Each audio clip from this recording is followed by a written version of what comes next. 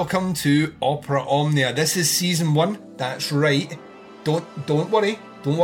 You have not pressed the wrong button. This is season 1, episode number 9.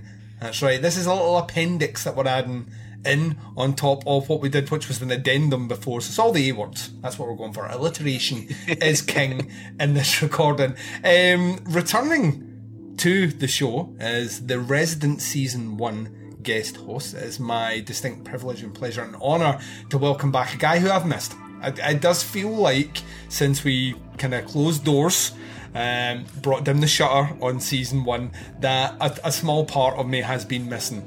And I'm just saying, reunited and it feels so good. I'm joined by Mr. Watts. How's it going, buddy? Oh man, Mr. Mick Leash, my friend, it is always a good day when we find ourselves joining forces to share the mic. Buddy, I'm looking forward to discussing this film and getting to this appendix to season 1 of Opera Omnia, putting that out into the world. This is going to be great, man. Yeah, we kind of were like, oh, it'll be interesting to see what Ben Wheatley does in the future. And then within, I don't know, within about 2 weeks of doing that addendum and putting that to bed, it was like, oh, Netflix announces that Rebecca will be released end of September. And then within a week of that coming out, all the Wheatley news dropped. So we were talking about this just off air. We should probably address it right now. Ben Wheatley he's big time now. I mean, this is very bizarre. I don't know how I feel about it, but he's been tapped. I think that's the right word. I don't know. It means something else over here. He's been tapped to helm the sequel to the Meg movie, that giant megalodon shark movie with Jason Statham. So he's doing Meg 2. He is doing Tomb Raider 2. And he has, during the COVID lockdown, when everyone else was wearing their PJs all day and getting fat, he went out and shot a low budget, what I have led to believe is a eco-folk horror movie set in the woods with Reece Shearsmith, who was in Kill List. So, not Kill List, A Field in England. So he's done that. That's shot, and I believe it is being edited as we speak right now, and it will be out next year. So there's whole lot of Wheatley in the pipeline, which means there's going to be a whole lot of Watson coming back in Opera Omnia, which means I'm a whole lot happy right now. So same here. It's weird. It's really, it's one of those ones, it's that, I can't remember what the term is, you'll know better than me, where a series of what are perceived as coincidences happen off the back of you doing something. So you mention a song that you've not heard for years and then you switch on the radio and it's playing, or I've not seen a particular brand of vehicle in a while and then you're driving along the road and then you see one, and that's the Ben Wheatley effect right now for us, because I questioned this project. I was interested, Rebecca that is, I was interested in it, in that it was, this was going to be released, 80 years after the Hitchcock Rebecca, which, it's so weird to be getting a remake of a movie that far removed, where we live in a world where, they reboot Spider-Man movies after 4 years. Reboot! Yeah. No time for it to settle at all. The dust has not even hit the ground yet, reboot. It's unusual to see that one. It's also unusual that this particular Hitchcock is being remade, and then on top of that, it's even stranger that they give it to Ben Wheatley, because he's never really done kind of period set dramas before. He's done period set horror before, but not period set drama before. And this was the thing that was missing from the eclectic bowl of filmmaking that is Ben Wheatley. We know the guy can do horror. He's proved it time and time again. We know he can do comedy because he's proved that time and time again. He can do action. He can do thriller and suspense. But he'd never done drama. Although you could argue, and most people would, and I would take it on the chin to an extent, that Down Terrace is essentially, it's a family drama movie, but I would say it leans more on the darker, surrealist aspect, which is kind of what I thought we were going to get here, and we're going to touch it after the break. This is not a remake of Hitchcock's Rebecca in any way, shape or form. This is more kind of going back to the pages of the book, but even then, it it follows the book to an extent, but it does a lot of clever moves that Wheatley does, where he's just like that. We don't need this level of exposition here. Well, this can be shot in one scene, so he just shoots it in one scene, and I appreciate that quite a bit. But yeah, it's a very strange one, very, very strange. I had also heard in advance this was going to be in black and white, so when it arrived not in black and white, that confused me. I was like, this is colour. Which, I mean, I'm not going to argue about, because the cinematography in it is absolutely fucking stunning. Oh my God. So we won't dig too much in it. So yeah, I mean, he's a busy guy. We're going to be doing a few of these over the next year or so, where we're coming back and doing all manner of strange action movies, giant shark movies, and apparently tree-based horror movies. So I am in like Flynn on this one for sure. Now, I do have a question for you, my good buddy. Tell it. Right, now, how do you genuinely, as a man who has, in this year alone, in the year of 2020, which will go down in the record books as, not the year of COVID, but the year Opera Omnia returned and killed it in their first season. Damn right. It's in the history books. But how do you feel about someone like Ben Wheatley, who has essentially carved out a career making movies which you would argue are not necessarily studio-friendly movies, essentially now pivoting to big old period drama for Netflix, and two big old, what will be, assuming that cinemas are still in existence in 2 years' time, two big cinema movies for massive studios, one being an action movie and one being essentially both of them being an action movie. I don't think the Meg was really a horror movie, with the fact that the giant shark. How do you feel about that? Do you feel that, as the kids would like to say, he has quote unquote sold out, or do you think actually this might be a chance for a little bit of Ghost in the Machine action here, where Wheatley goes in and just inserts himself a little bit of that weird surrealist stuff into the Hollywood paradigm? Well, as I watched this film, Duncan, we're here on Opera Omnia, we're having a conversation about Wheatley's body of work. And I do want to go out on a limb here to say that this movie, Rebecca 2020, best displays, I feel, his talents behind the camera over any of his other films, and on a technical basis. So when we see these establishing shots of the ocean and the beach, when we look at all the drone camera work, the lighting, color correction, shot composition throughout, this movie proves that Wheatley is capable of blockbuster level filmmaking. I've grown tired of all the, the Marvel and DC superhero movies, but if you throw Wheatley behind the next Thor or Ant-Man, I'm watching it on day one. I just am. Yeah. Scott Derrickson, similarly, a horror director who rose up and was able to do like Doctor Strange. He came from The Exorcism of Emily Rose 2005 and was able to do these superhero movies. We saw James Gunn do the same thing. Sam Raimi. So long, you know what I mean? Sam Raimi. Oh my goodness, yeah. And so long as we don't see him lose the talent or the spirit of that he's always had in even the smallest of his films, I can't see how it's a bad thing for my man to be getting that paycheck. Now, I remember critics were saying that they feel like this is simply work for hire for Wheatley, this Rebecca project, and maybe that's true. This very well could be just nothing but a paycheck for him, but it was the same for Hitchcock back in the day. You don't have to research too hard to learn that Hitch was a hired gun for 1940s Rebecca, which I haven't seen, and I want to talk about that when we get into the film itself. But I don't look down on that. Like, does that make their talents any less admirable, any less viable? Like, what do you think, Duncan? Because if I can sit here saying that Wheatley is doing his best technical work here as a hired gun, how is that bad? What do you think about his approach here? I'm kind of with you on this one. I think, like, as someone who is firmly rooted, I mean, like, my interests specifically genre-wise are heavily rooted in kind of late 60s, primarily 70s, and kind of into 80s Italian cinema. That's my niche. And all those directors, we know that about you. All those directors are guns for hire. Like, essentially, all of them are. Maybe out with someone like an Argento who really did have a command over things. But if you look at Bava Senior and Junior, Martino, Lado, Fulci, all these guys were guns for hire. That's why they would, in 1 year, do a giallo, police procedural, spaghetti western, and a comedy. You know what I mean?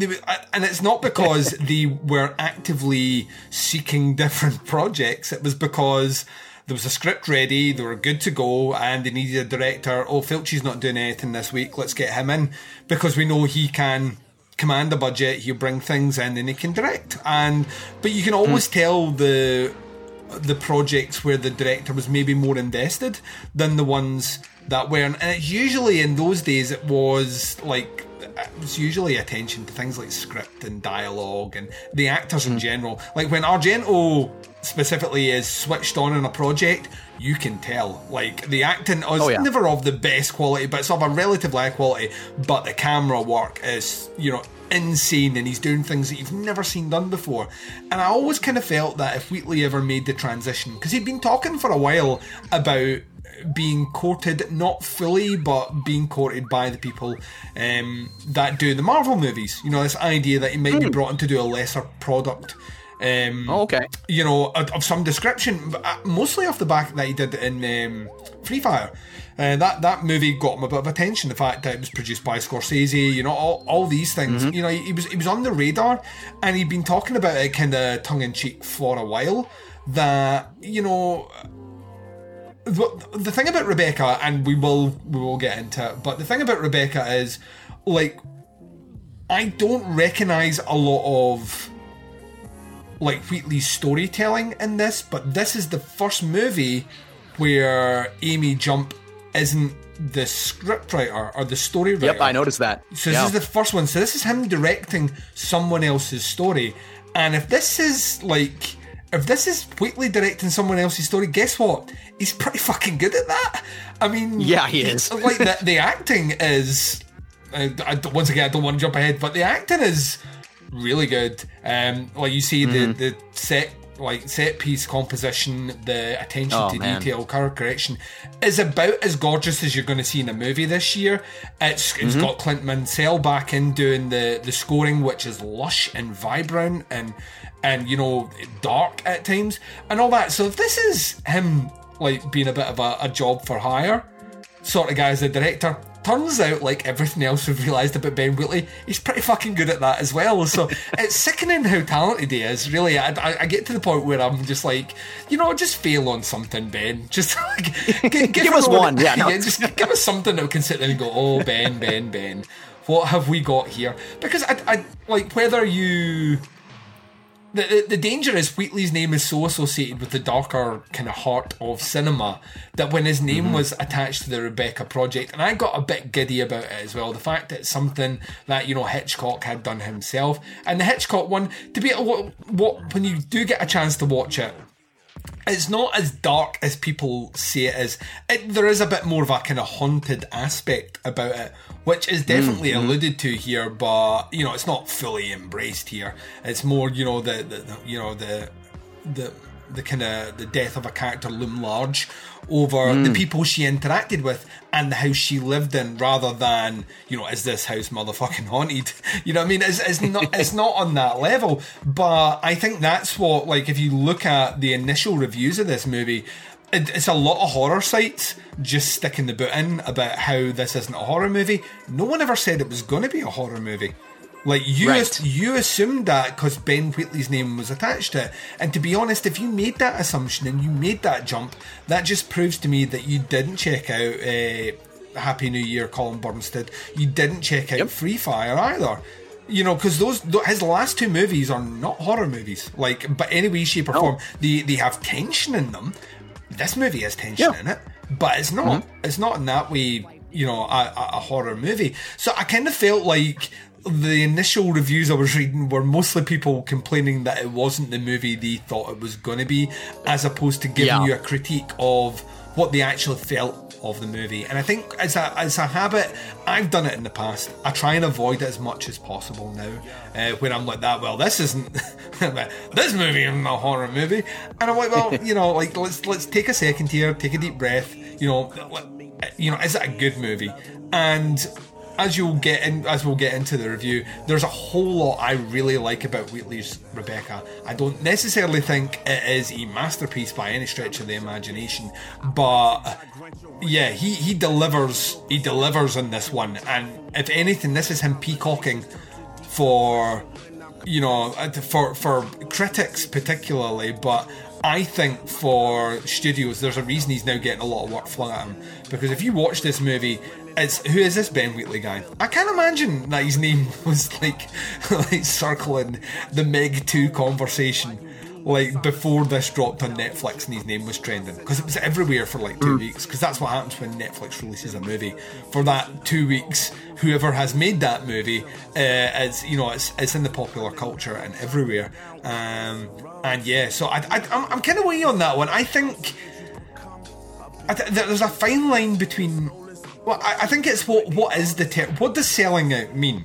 I think to me, selling out has always meant when you quote unquote sell out or compromise who you are as an artist to do something that will make money, as opposed to being given an opportunity to do something for money out with what you have been doing before, which is what I see here. I see this as, and interestingly enough, in doing my research, as I do, I have a Mark Kermode, great film journalist in the UK, has a podcast, and he did a whole 40-minute interview with Ben Wheatley speaking about this movie. And he basically said that his manager, his agent, the production company, and all the rest, they were having, they were chatting about things, and he was basically talking about how he was in between projects, and it was one of those ones where the envelope slid across the table. We have these three impossible options, Mr. Wheatley. He's like Rebecca, as in Hitchcock's Rebecca, and they're like, yep. And they're like, this, apparently it's been a remake the script has been around for a while, and Netflix are on board to do it, and if you want it, it's yours. And he was like, wow, let's do it. And that to me is he chose to do it, they asked him to do it, and Netflix paid for it. I ask you, which director are you if you are not doing that? What kind of director are you when, you love the original, you have the opportunity to make it, and it's going to be well financed by Netflix, who we know are relatively hands off with projects. You know what I mean? They don't insert themselves into much of the, well, I actually think we should have more product placement here. Or that they don't do that sort of thing. They really don't give a fuck that way, and it's kind of refreshing. No. It can also work to the detriment in movies in general, because sometimes I'll watch them like that, this should have been cut shorter. There are bits of that in there, but yeah, I kind of feel like it's very easy to call someone a shill or sell out. Without actually knowing the details of how someone ends up where they are. And I feel like, if anything, Wheatley's career, all along, we mentioned it, we've charted it, you specifically pointed out, almost in every single review, well, he's clearly got more money here, and look how he's used it. And it's evident project to project that when he did Happy New Year, Colin Burnston, it was obvious that he didn't have as much money, because we weren't dealing with the same sort of, the same scope. It wasn't on the same scale. This was very insular. It was the book ending from Down Terrace to Colin Burnston that we got. But everything in between showed a clear and substantial progress between money in the project and his directing ability. So yeah, I think this is just like I said at the beginning, it's just another example of another genre that he can turn his hand to, and he's actually really fucking good at it. So yeah, I don't know. Do you feel you must be at times as frustrated as I am. And the reason this is in the back of my head is I recently did an episode where I'm charting with some guests. I'm charting the run of A24 movies, and this is, like A24 is a label that is primarily seen as being, depending on whether you're a fan or not, either this really exciting time for horror cinema, or if you don't like the label, a company that is basically putting out movies that aren't really horror movies, that are kind of quiet dramas until the last 5 minutes when something weird happens, and and we're giving them all the acclaim and all the credit for doing those. It's a frustrating argument to have with anyone who is right off the bat. Well, it's an A24 movie, so I know exactly what it's like. It's going to be a lot of family shit, and then something weird's going to happen at the end.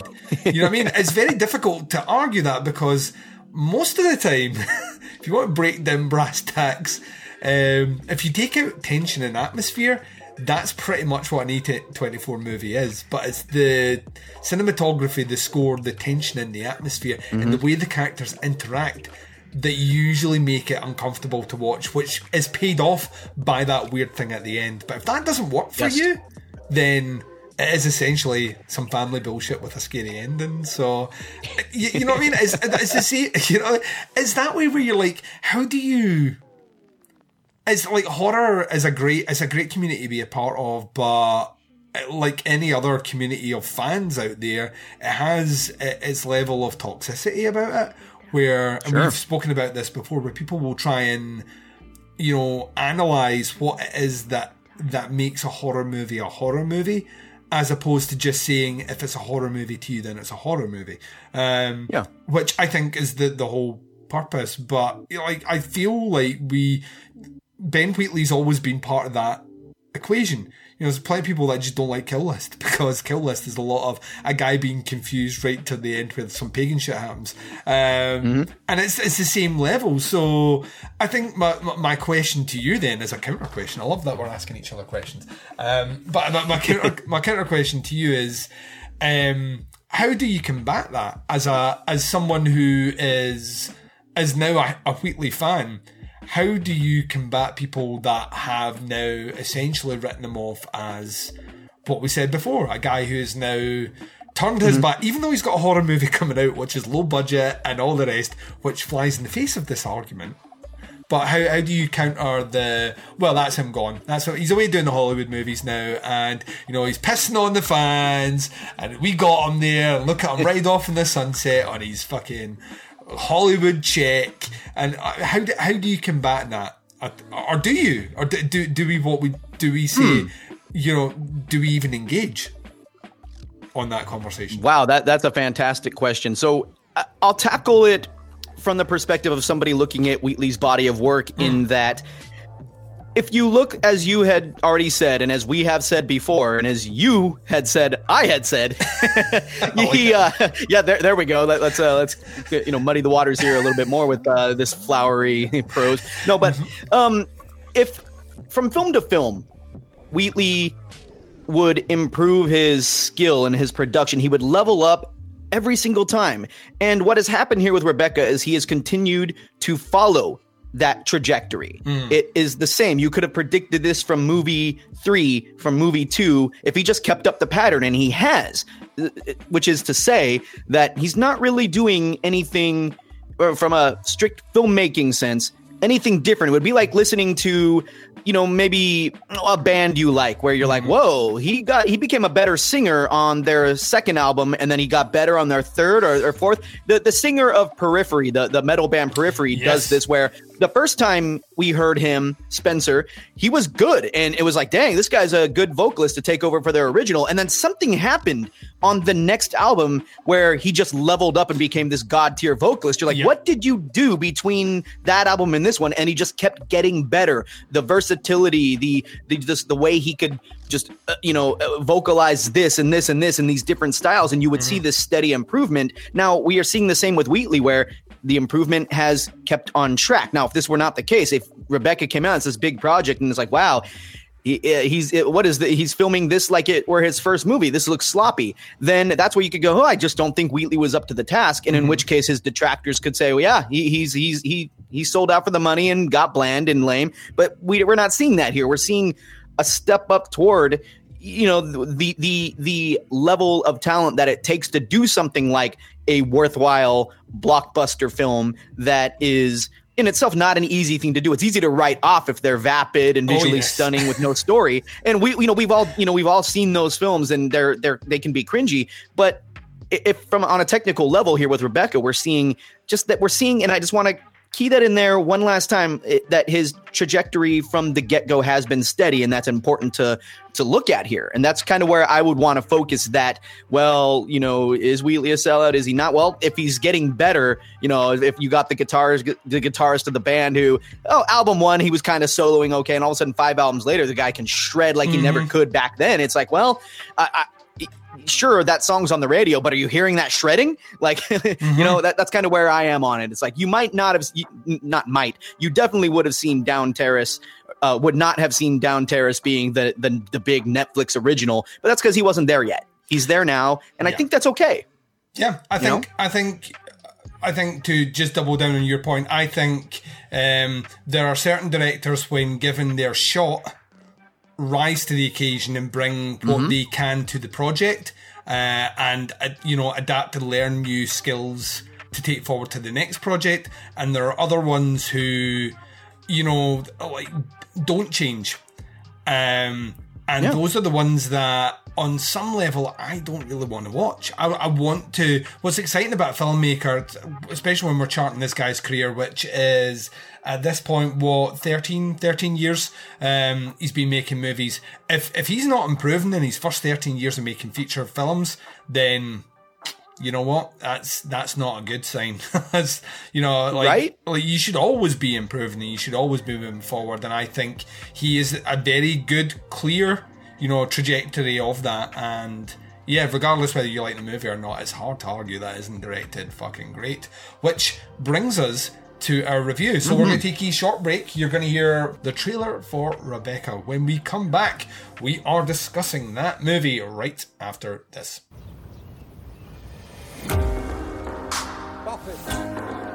The terrace is for guests only. Monsieur, the young lady will be joining me. What does you do? I'm a lady's companion.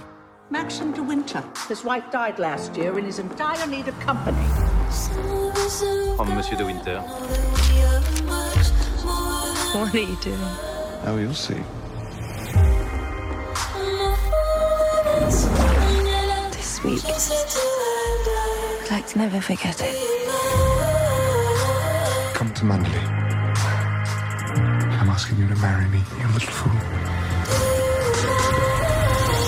Mrs. de Winter, may I present Mrs. Danvers? Welcome to Manderley.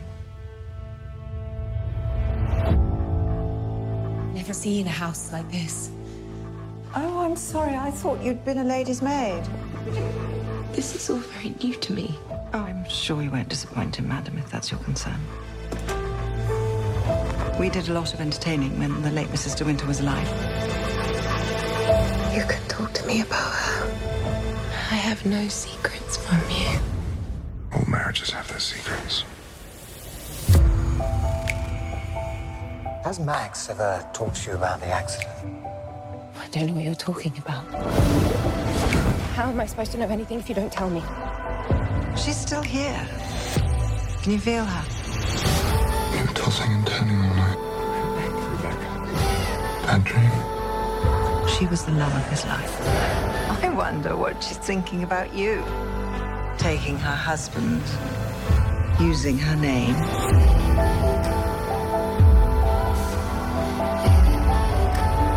He doesn't love you. I said I want the truth. You didn't know her. Nobody did. You can't go on living in that big old house with a ghost!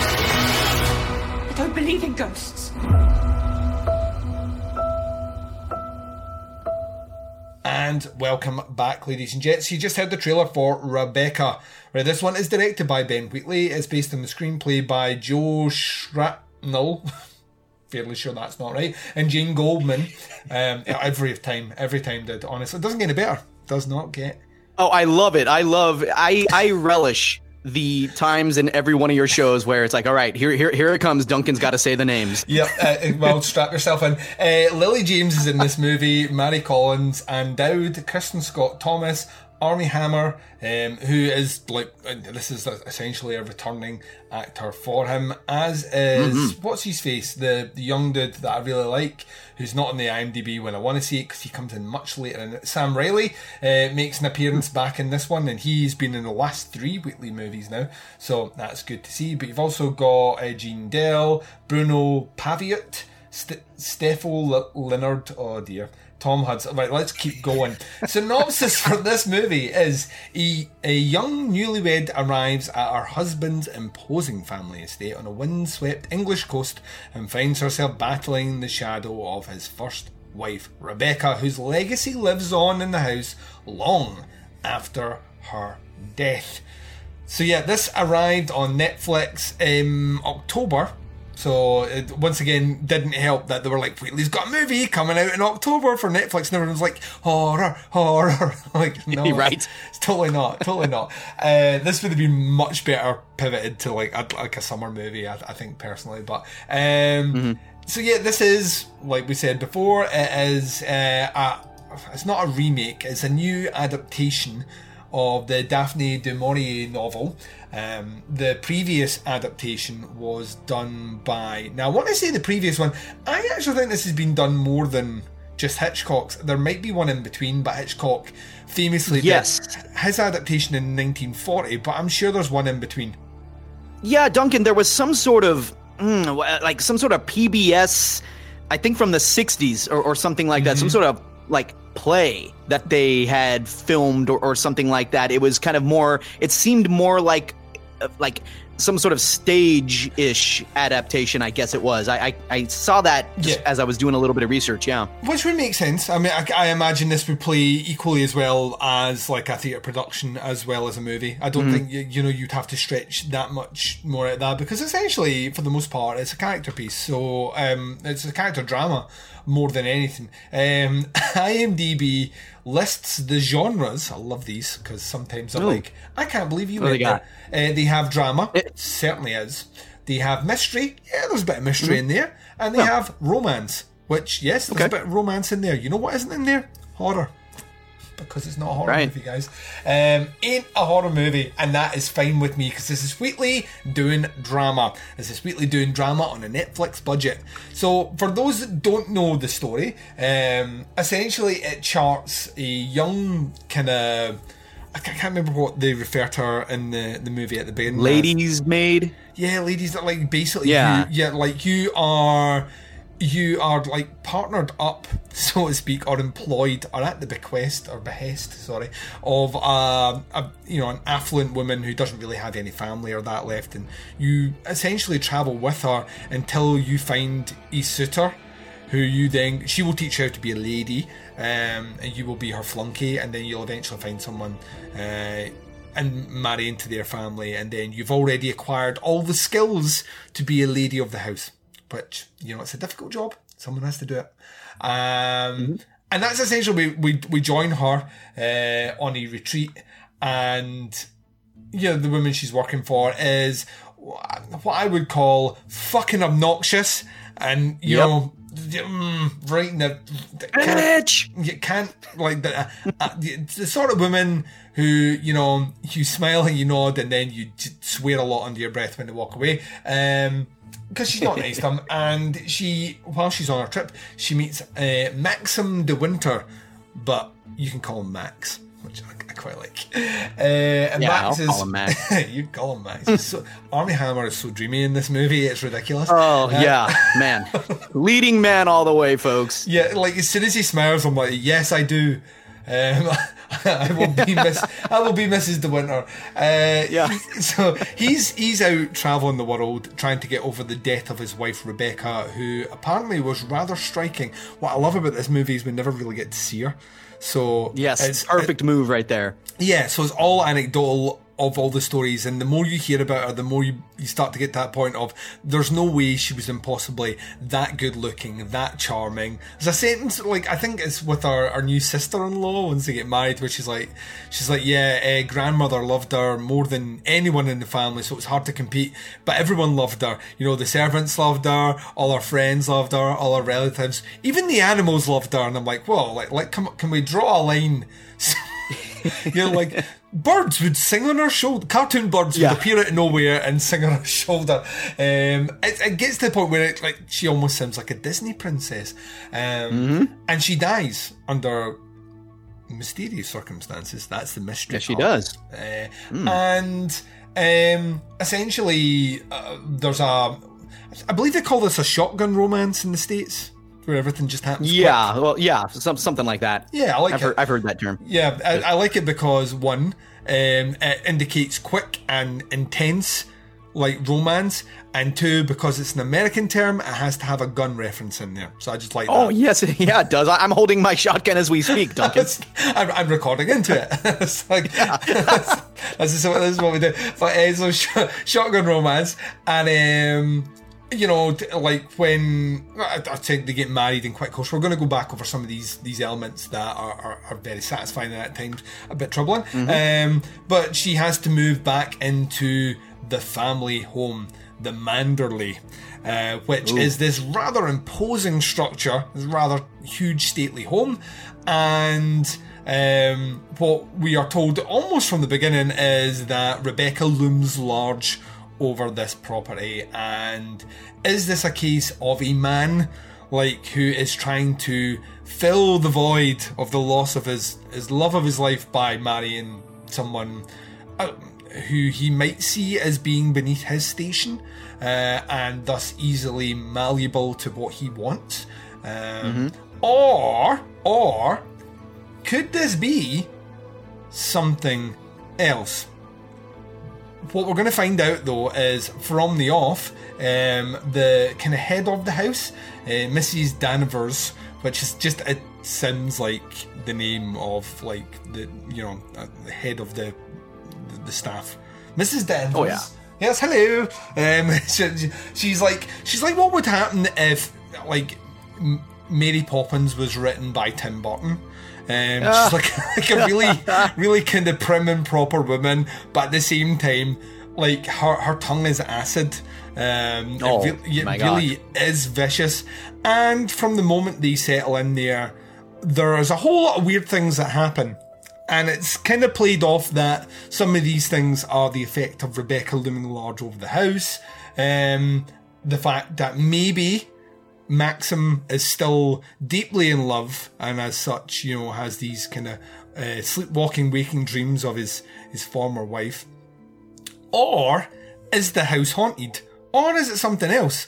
And then we kind of follow through from there. We're going to get into a bit more of the mystery, but that's your main setup here, is that we have a woman who, from the beginning, is basically told she is operating out with her station. She is not equipped to handle this household, and from the moment she arrives there, guess what?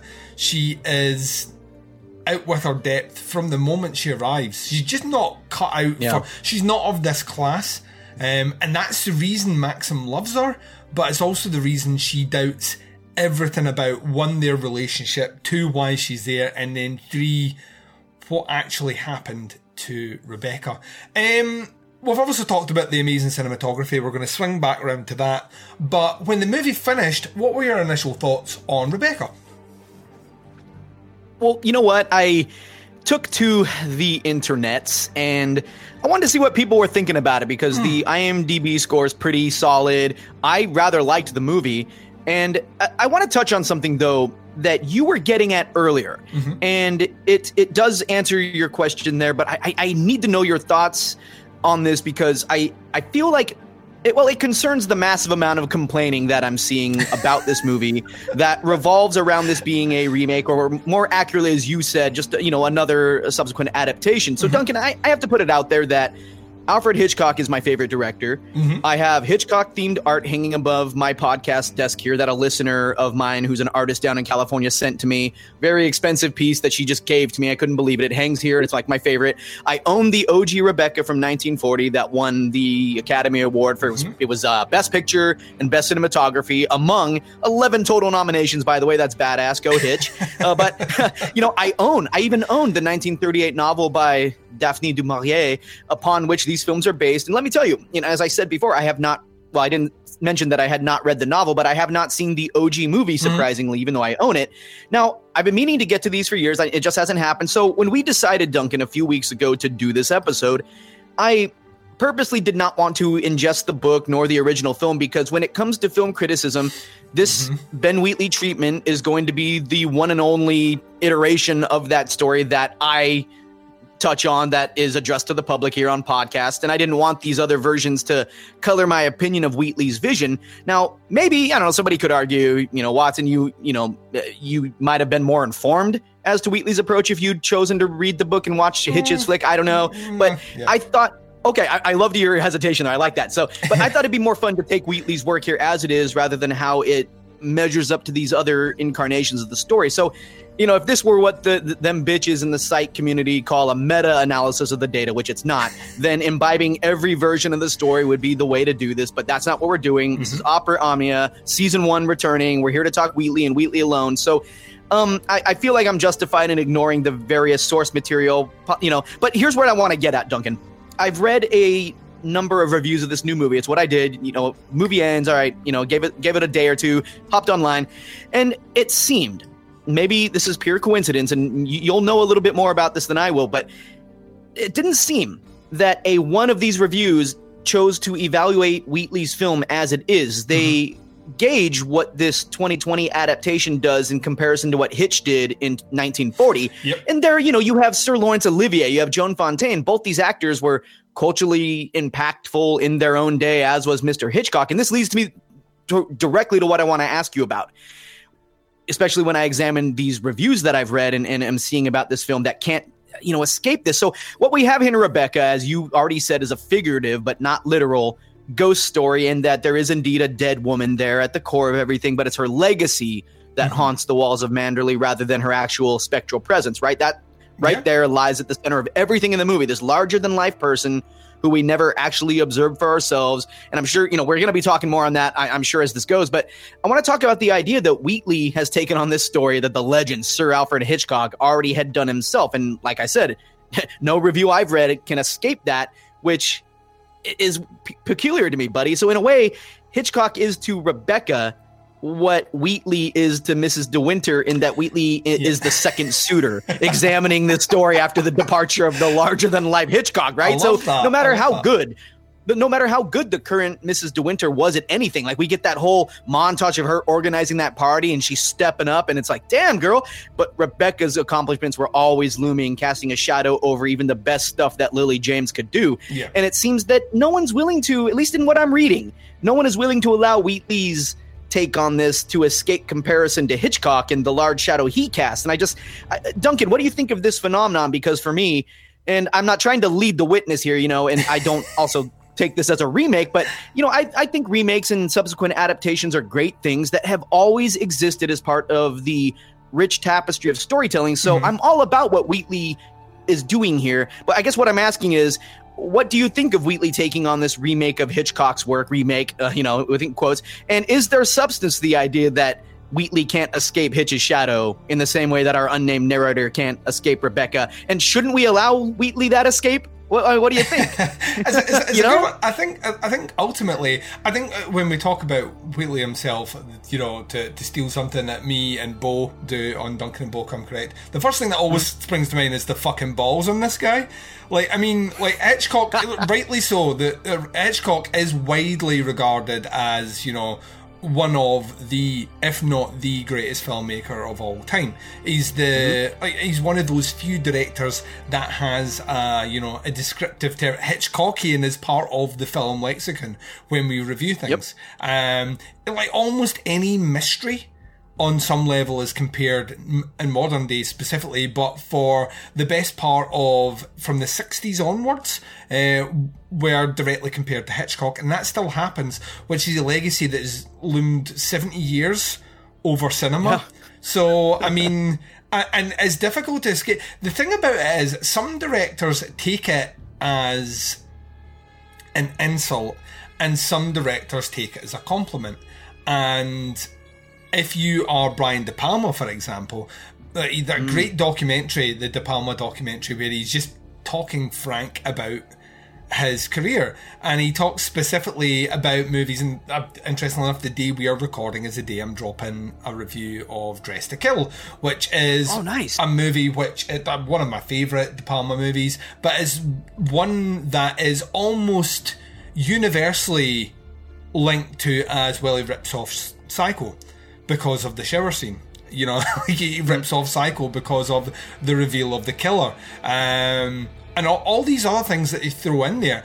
And what is so refreshing, like if you've never seen this documentary, you have to check it out. I'm sure it's just called, it's just De Palma, I think, is what the name of it is.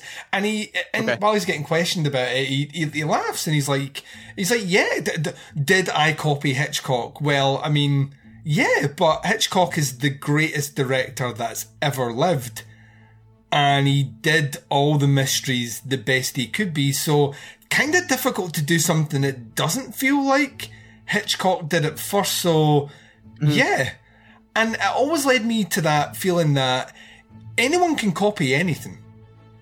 But to make something that stands on its own 2 feet is the challenge. And Dress to Kill stands on its... Like, De Palma's record, for all the Hitchcock nods, and there are tons of them out there, his movies stand on their own 2 feet. Yes, at times you could plagiarise him so bad. He pays heavy homage, is what I would say, to Hitchcock scenes. But ultimately, anyone can do that. I can film exactly like for like. Oh, here's a great example. The Psycho remake. Is he shot for shot on the Hitch? Is it as good as Psycho? No. I wonder why that is, because you actually have to be a really good filmmaker to make that work. And Gus Van Sant is a great filmmaker. He just had that movie didn't feel like Gus Van Sant at all. It felt like someone else charting through. Brian De Palma's movies all feel like Brian De Palma's movies. Yes, there are scenes from them that are very much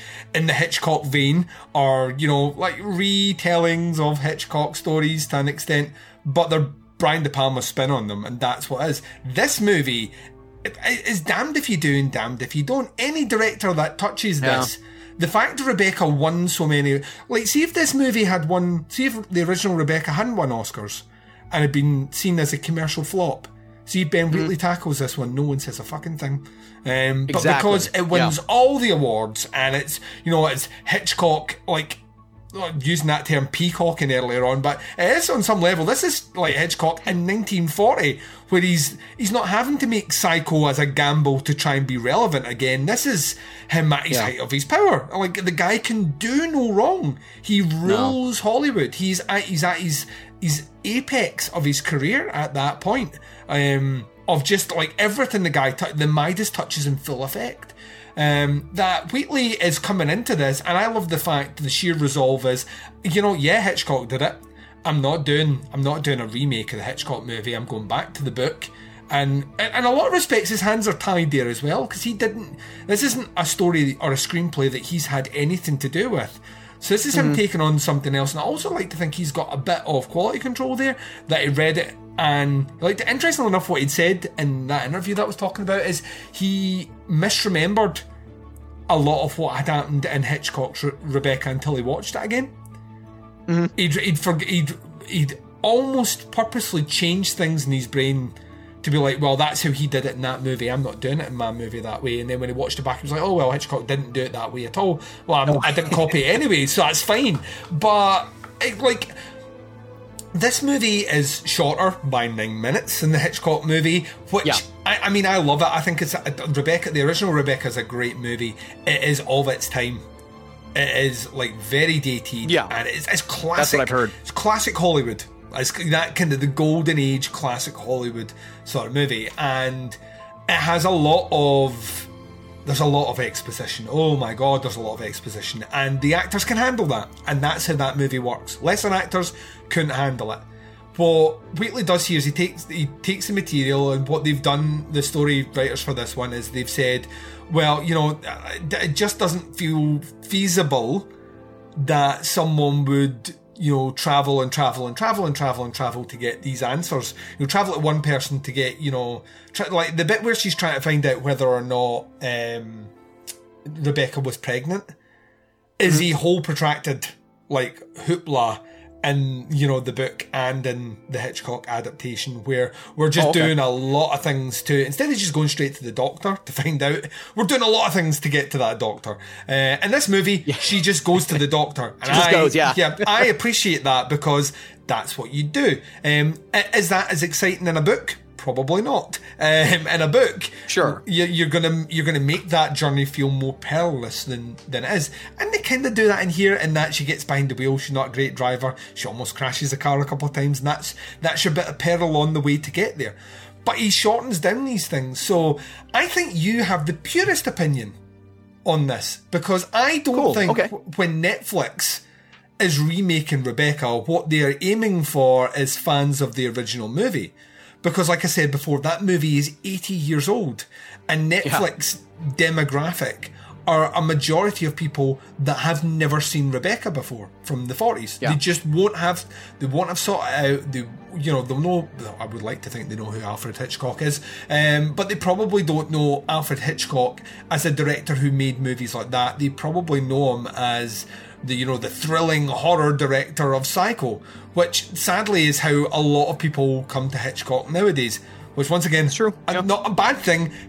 Psycho's a masterpiece, but the dude was doing tons of stuff before that which are, in the genres he's making them, also masterpieces. It's that way of, it's the way I get worried when people tell me that they'll only watch a horror movie and not watch anything else.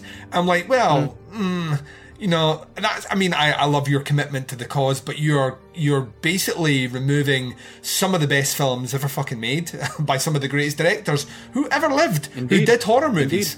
Who did, like Stanley Kubrick's a great example of that. The Shining, like that. If you like The Shining, chances are you're going to love Full Metal Jacket, you're going to love A Clockwork Orange, you're going to, like that.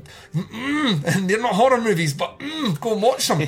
So it's the thing where when Wheatley approaches this, what I love about it is the fact that, because I use this as an argument, this doesn't feel like a Wheatley movie in so much as the storytelling. This does feel like a Wheatley movie in so much as it is shot with a superhuman level of precision. Nailed it. My thoughts exactly. Well said. Yeah. This is where Wheatley shines. But on top of that, there is a real care to how the story unfolds. Duncan, there's precision in that as well, which I think is Wheatley's bag.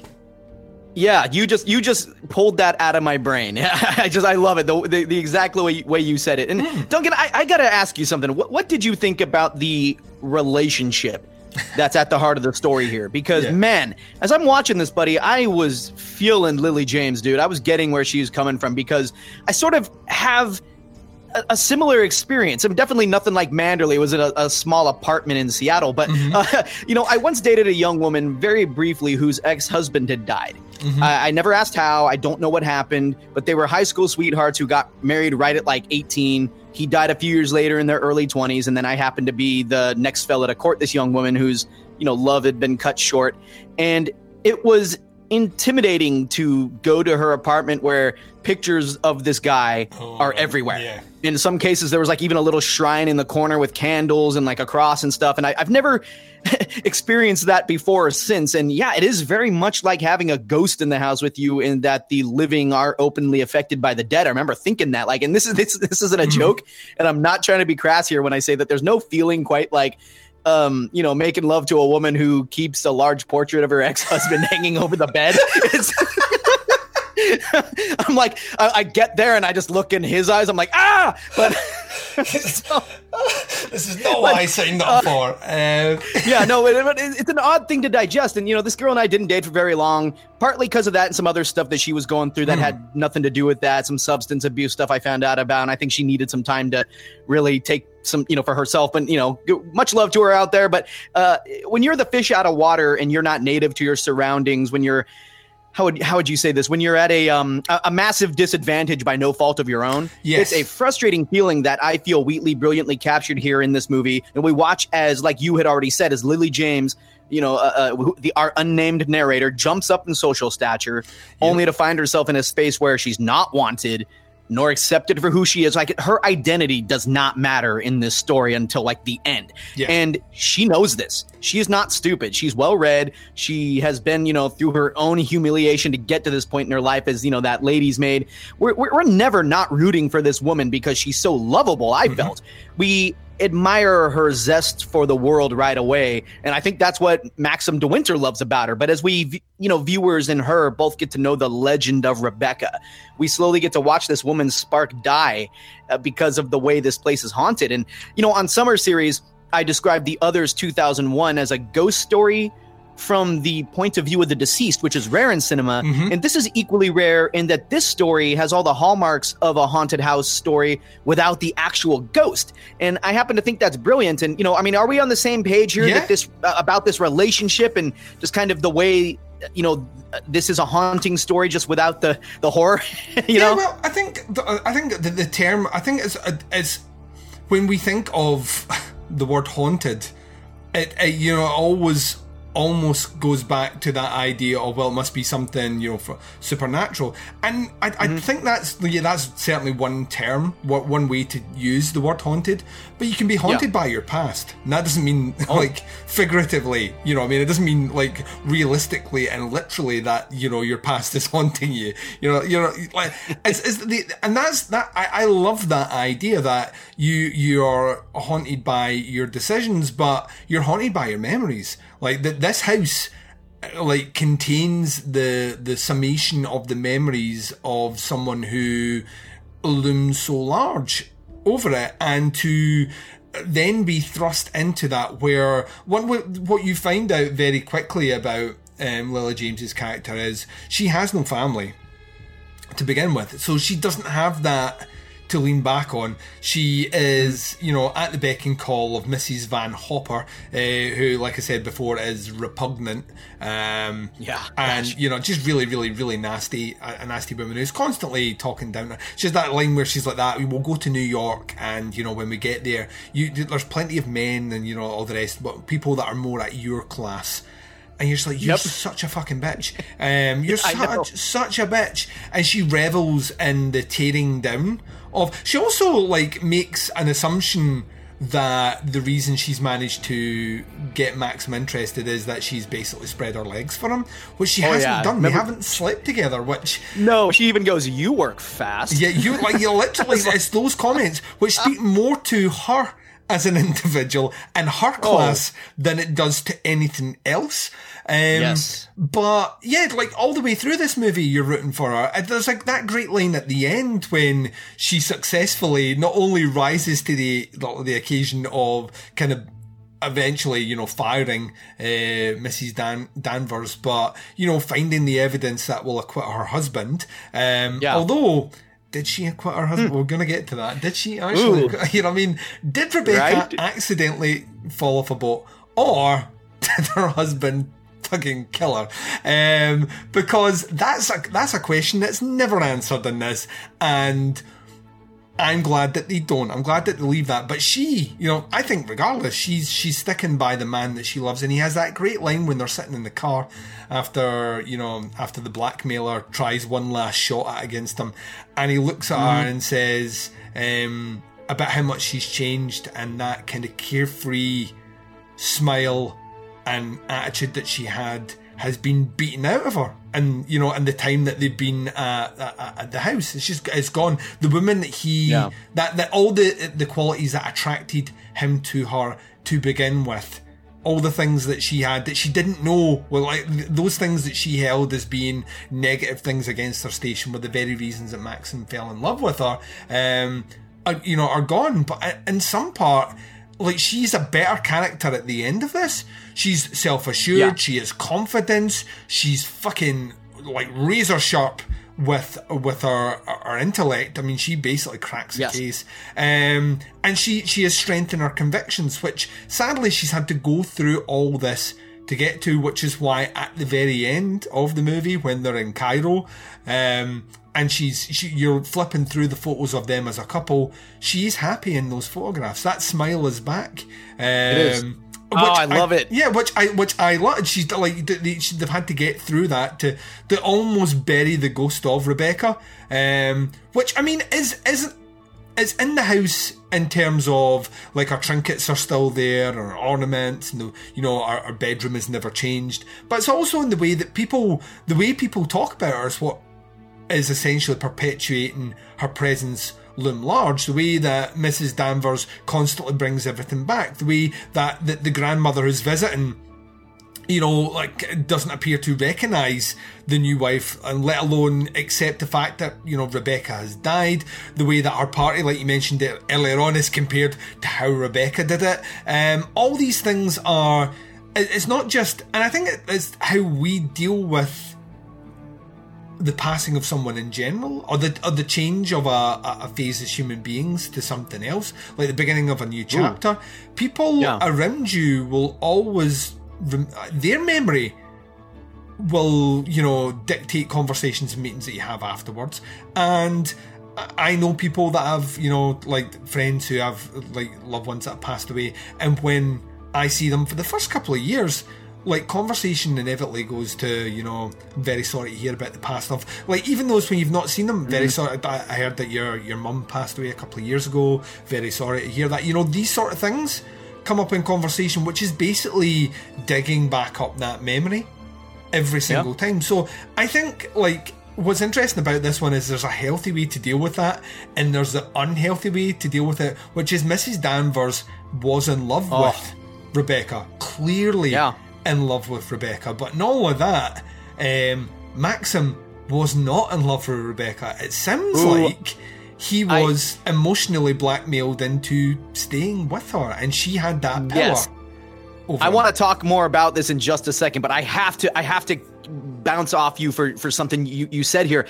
And it is, how poetic is it that it is the fire, the burning of Manderley, that is essentially the purging of Rebecca's spirit, if you will. How many times in the horror genre have we seen the characters, burn the bones? If you've watched any episodes of Supernatural, you've seen it at least several dozen times, where they'll burn the remains of the ghost that's haunting the situation, and that puts it at rest. Fire cleanses, destroys it. Yeah, fire cleansed this situation, and I love that you said that. But then now let's go into this twist here, if you will, because I want to see if I properly understood something. One thing that, Duncan, I was so surprised. The ever living hell out of me was surprised, out of me rather, was the reveal that, Mr. De Winter's behavior this entire time isn't due to his grief and infatuation with his late wife, but rather his hatred of her. So while the rest of the world, potentially guilt at murdering her, because it's never. And this is what I want to get into. So while the rest of the world has nothing but adoration for Rebecca, he's the only one who understood her cruelty and was the only one who knew that she wasn't who everyone thought she was. Like, she openly cheats on him, makes his life a living hell. You're talking about this blackmail angle. So when he decides, now let me see if I have this right. Okay, so he decides, all right, fuck this bitch, I'm gonna sabotage her boat. But then we find out, do I have this right, Duncan, that she was gonna secretly, whether or not he sabotaged that boat, which he did, but that aside, independent of that, she was going to use that boat because she had some secrets and was going to go commit suicide on that.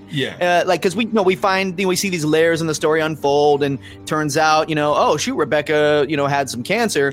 Terminal cancer as well, So. Yeah, it didn't want to be seen, probably, and remembered wasting away. So if I understood the story correctly, it was kind of like, she was going to go out on that boat to kill herself, but it just so happened that, sure, it would have worked, but it also, Max didn't know that, and was going to make sure that boat ride was her last, even though she kind of already decided that it was going to be her last. Did I get that right? Pretty much, because, what's if we take Maximum as being a reliable witness here. And I think I do. Yeah, I think so. I think Yeah. when he spells out how miserable his life was with her, I think at that point he's being honest with her. And I think the way he does openly say, you know, she pushed me to the edge, so much so that like she even told him, like she even literally, he had a gun and she literally told him to shoot her. And I think that's because she knows she's dying and she wants to, you know, like as one last way to basically fuck over her inept, useless husband who she is. You know, like, you know, that way, you know, where she's getting vindictive. The best he can do is sabotage the boat, which ultimately, because her useless husband wouldn't kill her and put her out of her misery, she's going to kill herself on anyway. So, like, the fact that, like, when the original body is dragged from the water, not the one that we see, the one that is found before, the one they buried, and he identifies her as being correct, when I would imagine you would know. I imagine you would know if that was your wife or not. That speaks to specifically his guilt and probably his involvement in the murder. And then as the movie moves along, it kind of goes that way. So it depends how you want to look at it. If I have set up something, a scenario to kill myself, and you accidentally trigger something that I was going to do anyway, and the end result is the same thing, is it murder or is it suicide? That is a fantastic question. I think that's what makes this such a kind of fun, morally gray event in the movie, because you spelled it out perfectly. It's like, I think it'd be like, all right, I made myself some poison soup and I'm starting to eat it, and then you come and blow me away with a shotgun. It's like, did you put the poison in that? No, he was doing that himself. Duncan just happened to kill Watson for other reason. We get that as well from the point of view of specifically Mrs. Danvers, because Mrs. Danvers is of the opinion at the end she was murdered. You know, he murdered her because she can't accept, she sees Rebecca for the character that she knew, which is this, you know, loving, manipulative person that she didn't know about the full level of the manipulation. And from the perspective of the new Mrs. De Winter, you know, Lily James, specifically through Armie Hammer, she's looking at it from the point of view, well, you know, because Armie Hammer, up until the point that he finds out that she's got cancer, which isn't until he's acquitted and essentially released from prison, so he doesn't know that she's got fucking cancer. That's why the guilt lies heavy on him. But then when it's revealed that she had cancer, that's when he's suddenly like, oh, right. Oh. Like, you know, right, whew. It's always going to happen that way. Yay. So it's those two sides, which I think is one of the mystery aspect of the movie, essentially, is, you know, what happened to her. And it comes out much later in the story.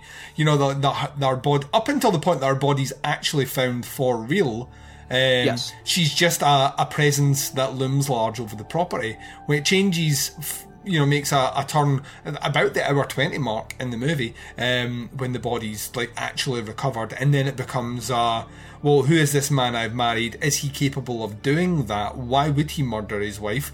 Or did she actually commit suicide?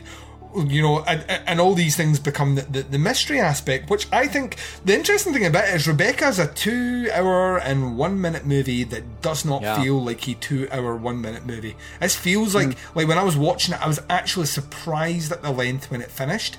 Because to me, it felt like it felt like a comfy hour and 40. To me, it didn't feel like it overstayed its welcome. And there's a lot of scenery shots and exotic locations and all these things that you would tend to associate with, well, this is a longer form movie. So it doesn't have that. And I think that's really interesting. The negative aspect I want to turn on to, and it's my only real negative aspect with the movie overall, is that lack of voice that we associate with Wheatley. The technique is there for sure. The skill, the precision, the ability to get actors to really turn in incredible performances. Because this, once again, is a movie that has not one bad performance in it. Like, everyone is fucking great. Yes. And, you know, it had like the colour correction, what you were mentioning, it's fucking gorgeous to look at. Absolutely gorgeous. But because Amy Jump's not behind the story or behind the script, This, from a kind of storytelling point of view, doesn't feel like a Wheatley movie. And that's not on him, but, you know, that's on the story that's there. And I think that's quite interesting in that if I didn't know who directed this movie and you played it for me, I don't know if I would know if Ben Wheatley had directed this. However, I think if you play Free Fire for me or High Rise for me, I would 100% know, even if I didn't know Ben Wheatley had done it, that Ben Wheatley had directed it. And that's what, and it suddenly dawned on me how much of the Wheatley I know and we've covered in our journey through Opera Omnia is the unspoken hero that we mentioned but never fully touched upon in any great depth, which I think is his partner Amy Jump, who I think is intrinsically linked to a lot of the plus points we've mentioned and a lot of those reviews. Her being absent in this project, I think highlights that Wheatley is still an incredible director regardless, but a lot of those elements that we double down on, like in the way the stories unfold and, you know, the way that characters' motivations are revealed in interesting ways, or subjectively interesting ways, are absent in Rebecca because Amy Jump isn't there. And it solidifies to me, one, she's a fucking incredible scriptwriter. Like really, really, really good. But two, what got me excited about it, so that's the negative aspect, but the positive that comes off that negative is I've now seen Wheatley do someone else's script, and he can do it. He can do it really, really, really, really, really well, which means like Guillermo del Toro can do. He can do, for a while there he was doing the One for You Hollywood and One for Me. Like, what's that? You want me to do Mimic, right? I will do Mimic for you, but I will do The Devil's Backbone for me. And they were like, okay, that sounds like a fair trade because that movie cost a lot less than this movie here. And he's like, right, cool. Right, well, I will do Hellboy for you or Blade 2 for you, and I will do Pan's Labyrinth for me. And that sort of, you know what I mean? The kind of trade-off, so to speak, where you get this is one for the studio, but this is my passion project. And I think Wheatley could exist very fucking comfortably in that system.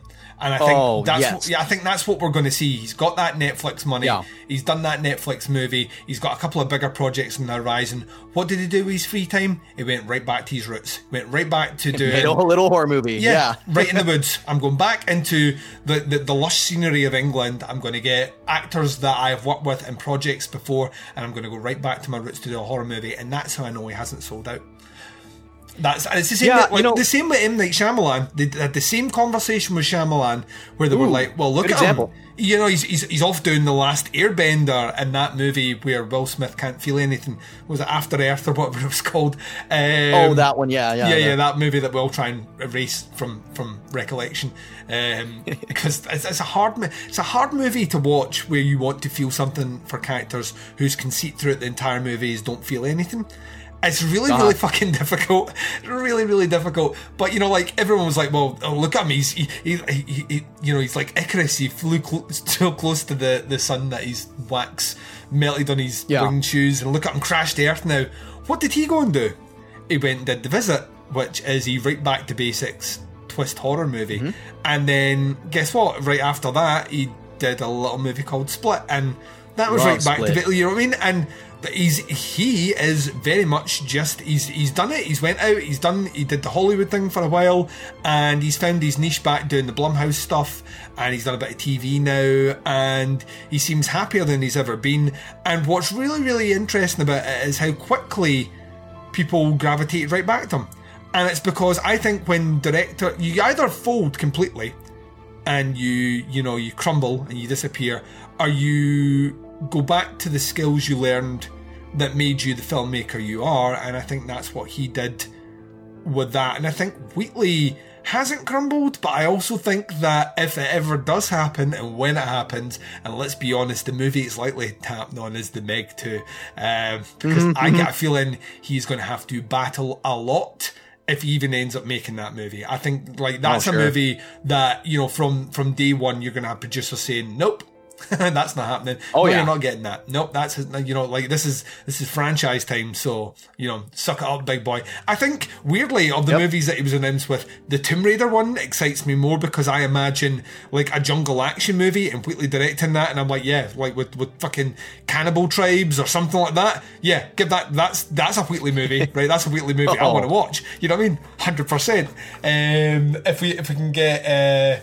if we can get some of his former, if we can get Michael Smiley in one of those movies, I will be over the fucking moon. Please, like, yeah, just get him in there, please.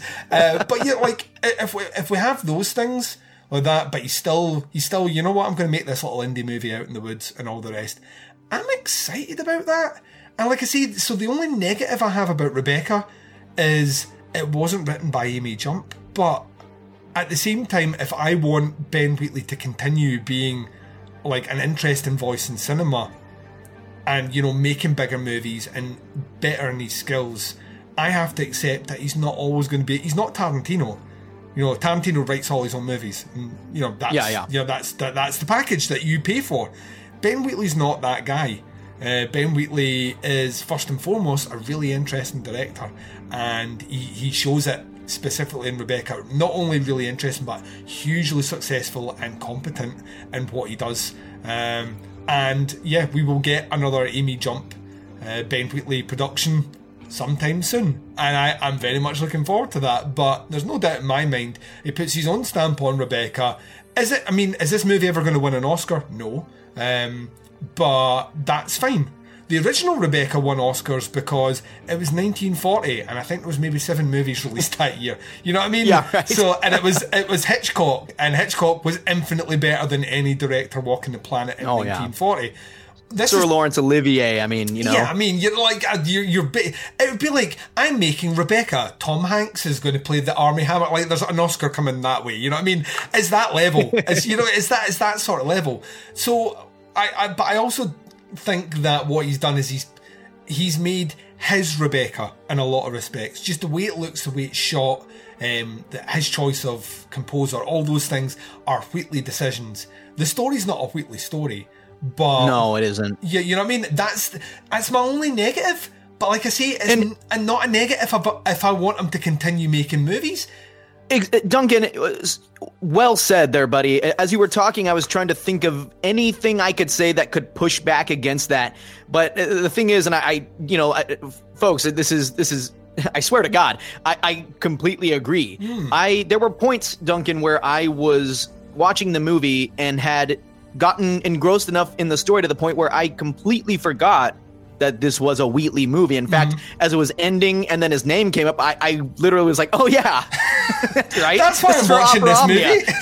Yeah. And so, but what you said about score and camera work and such things, those are Wheatley's stamps. And that's why when I was talking about filmmaking there at the start and how I felt that this was the best example of his talents yet, that's why I did specifically say, technically speaking. Yes. Because I don't feel, there are points of dread here.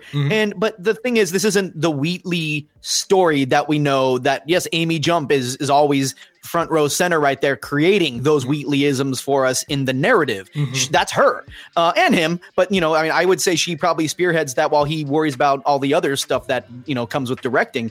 But you said it so well. And I can only back that. I was often going, oh yeah, okay, yeah, Wheatley, that's right, yeah, and the score definitely helped, but it was just as I'm watching this, I kept forgetting, and I kept thinking, okay, I own the 1940 version adaptation of this, and the book, and I can't wait to get to these, and I was just focused on these other elements than Wheatley, and so that's why that being in the back of my head is kind of the big, I guess, negative here that when you watch Kill List, you are like Wheatley, you are feeling it. It is there in every scene, not here. And so I'm 100% D-Dog. Yeah, D-Dog, I love it. Absolutely love it. Yeah. So I think that brings us to, and I think we've answered it. I think we both have answered it here. We're going to always have to come back to the conceit of this show is that we essentially order the favourite Wheatley movie. It's the one that rules on top of the list. It is the Highlander of this series. There can be only one, and it was Kill List basically walking into this episode as well for both of us. Is Kill List still the best one, or did Rebecca dethrone it? Mr. McLeish, Kill List reigns supreme yet again. Yes. How about for you? Yeah, it's never like that's why I'm excited about next year's like In the Woods like horror movie, because I'm like, this is Sweetly Unchained, like all bets are fucking off. I hope it's gnarly, I hope it's psychedelic, I hope it's an absolutely dread, and I like, if I am not like 2 seconds away from shitting my pants all the way through the movie, I will not be happy, and I know he's still got it in him. Like I like, there's something about him that just makes me think he's, you know, he's a wildly interesting director, and Rebecca shows that. I think it still does. I don't think it sits towards the top level of films if I was ranking them based on my enjoyment. But if we were talking about like technical ability, I think it's probably the top. I think it's his most technically accomplished movie by quite well, beside Free Fire, I think, or High Rise. I think those three movies show a marked kind of like, look, I'm, you know, I can do this shit. Look at me, like just drink it in, ladies and gents. This is the Wheatley Show. But Rebecca's on a technical level, it's just operating at such a high level. Like I say, it's one of the most beautifully shot movies I've seen this year. Just this, like the choice of locations, the cinematography, the color correction work, the use of, even towards the end, in one of the more harrowing scenes here where Mrs. Danvers essentially burns the buildings down and then commits suicide.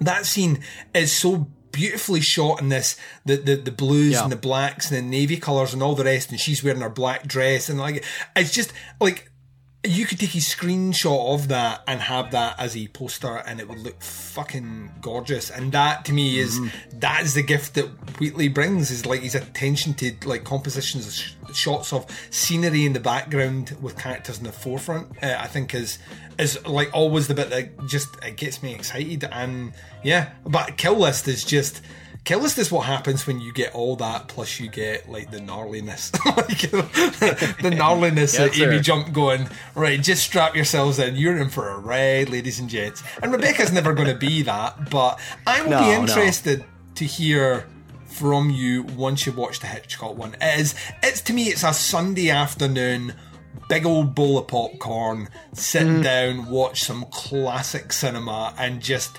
remember that there was a time in Hollywood where movies were magical, like, and it was a magician showing you like a magic trick, how you didn't know how it was done, and back in those days people didn't know how it was done. Sadly now we know how everything's done. You do. That's a green screen. Pulled back the curtain. Yeah, it's like that. And there's something magical about going back to those movies and trying to put yourself in a simpler time. But it's an incredible movie. The book is a really interesting one as well. Weirdly enough, the book is actually, of the three adaptations, is the one that leans most into the horror aspects of the actual haunting itself. Okay. Without it being a ghost, there's just the tension that the book builds. Is very melodramatic as well at times, and a bit flowery with its language, but it's a really interesting read as well. I can see why it has been so compelling enough to spawn 3 adaptations of different measures. So cool. Dude, I cannot express how excited I am that we're back doing this. It always makes me a happy camper when we get a chance to chat. It makes me even happier when we're chatting about Wheatley. You have taken a small hiatus from doing some stuff, but you are coming back in force this month with various different appearances out with Opera Omnia. So this is the bit where you get to plug your wares, sir, so have at it.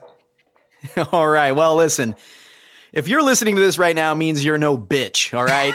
it means you derive value from what Duncan does here, his exquisite work. And if you do indeed get something from Duncan's podcasting endeavors, then look, you're going to need, all right, you're going to be, you deserve to listen to my shows and be a part of my audience. So I love it. There we go. No, here's what you can do to jump aboard that shit, because let's face it, you need it and you want it. So you want high quality film analysis, you want high end production, you want your cake and you want to eat that shit too. Well, here's what you do. Get on your podcast catching app, type in WATZEE. My show is called The Watsy Party Horror Show. And once again, you search WATZEE. That's all that's going to come up. I host Watsy with my good buddy Dave Z of Exploding Heads fame. Many of you are going to know that gentleman. Mm-hmm. And we have a monthly 3X show that deserves your subscription. In Act 1 of that show, we go over the month's horror movie releases.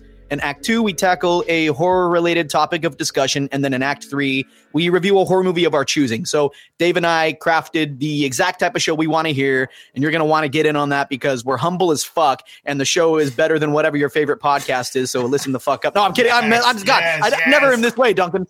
I'm never this way. No, stop being a peasant and upgrade yourself to the Watsy Party Horror Show, all right? No, I haven't even been drinking. No, but I've got another project in the works as well. So yes, folks, that's the Watsy Party Horror Show. Mr. Watts and Dave Z. We have a lot of fun over there. We really would. All this joking aside, we really would love to have you.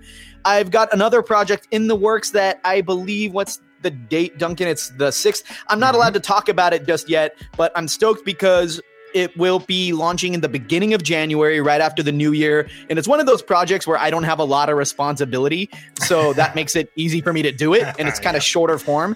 But I'm going to be part of kind of a dream team that I've never worked with these people to this capacity before. So in this capacity before, it's going to be very interesting, and it's going to be often too, which I think everybody always knows who follows my work. Oh, he pops up here and there. This is going to be something where it's going to be a lot more often than I think I'm even comfortable with, but we'll see how it goes. I can't wait. Duncan, my gosh, man, Opera Omnia here, folks, the return of season 1. And I think season 1's going to be popping up a lot over the coming months and, years and whatnot. But Duncan, as always, buddy, it is a joy to podcast with you. I sit here with a stupid ass smile on my face the entire time. You're not only someone, and the listeners know this, but you're not only someone I respect balls deeply, you're also someone who's worked so hard to do what you do. And it's just so encouraging to the rest of us who see your work ethic and go, man, that is how they do it. You're pure dead brilliant, as they say in Scottstown. You're a Scottish wonder, sir. Amazing. I love you, man, and I love it every time we get to share the mic. Buddy, this has been great. Thank you for having me back on Opera Omnia once again, dude. Oh, man. Oh, you've made my fucking year. Pure dead brilliant. Amazing. Yep. Absolutely amazing. Yes, like you say, and like I said, we will be back. There is a weekly movie next year, so it will be getting covered as soon as we can get our grubby paws on it. So you will be back for that. You are, of course, going to be back on Podcast Under the Stairs, the flagship show on the other channel. I would imagine before the summer series kicks off, but certainly when that summer series kicks off, which will I'll find my way down the stairs, or under them rather, soon. We'll find a way. Yeah, life finds a way, as Jeff Goldblum keeps telling us. That it does. With that wry smile and that sexy shaved chest. Oh, I don't know where we're going with this. But yeah, it's always my pleasure chatting to you, buddy. And this once again concludes season 1. For the time being. And no season ever really finishes when directors are still putting out work. And for Opera Omnia, the rest of this month, you are getting another 2 episodes before the end of the year, with the last 2 Peter Strickland movies for season 2, when we look at what can only be described as jaw-droppingly amazing Euro sex movie in The Duke of Burgundy, and then his A24 debut in Fabric, a movie which, like, when I saw, I was like, this is why cinema exists. So yes. Yeah, check out them as well. Obviously check out everything that Watson's on. The dude is a legend, and rightly so. And we are going to jump out of here before we literally tug each other off, which I feel is the next step after all the compliments. It's like the listeners are just like, just fuck and get over and done with, right? And I'm not going to say it's never going to happen. I'm just saying it's just not happening right now. Not right now. Until the next time we come back with season 1 in 2021, I'm going to say goodbye to you, listeners, and take care. Speak to you all next time.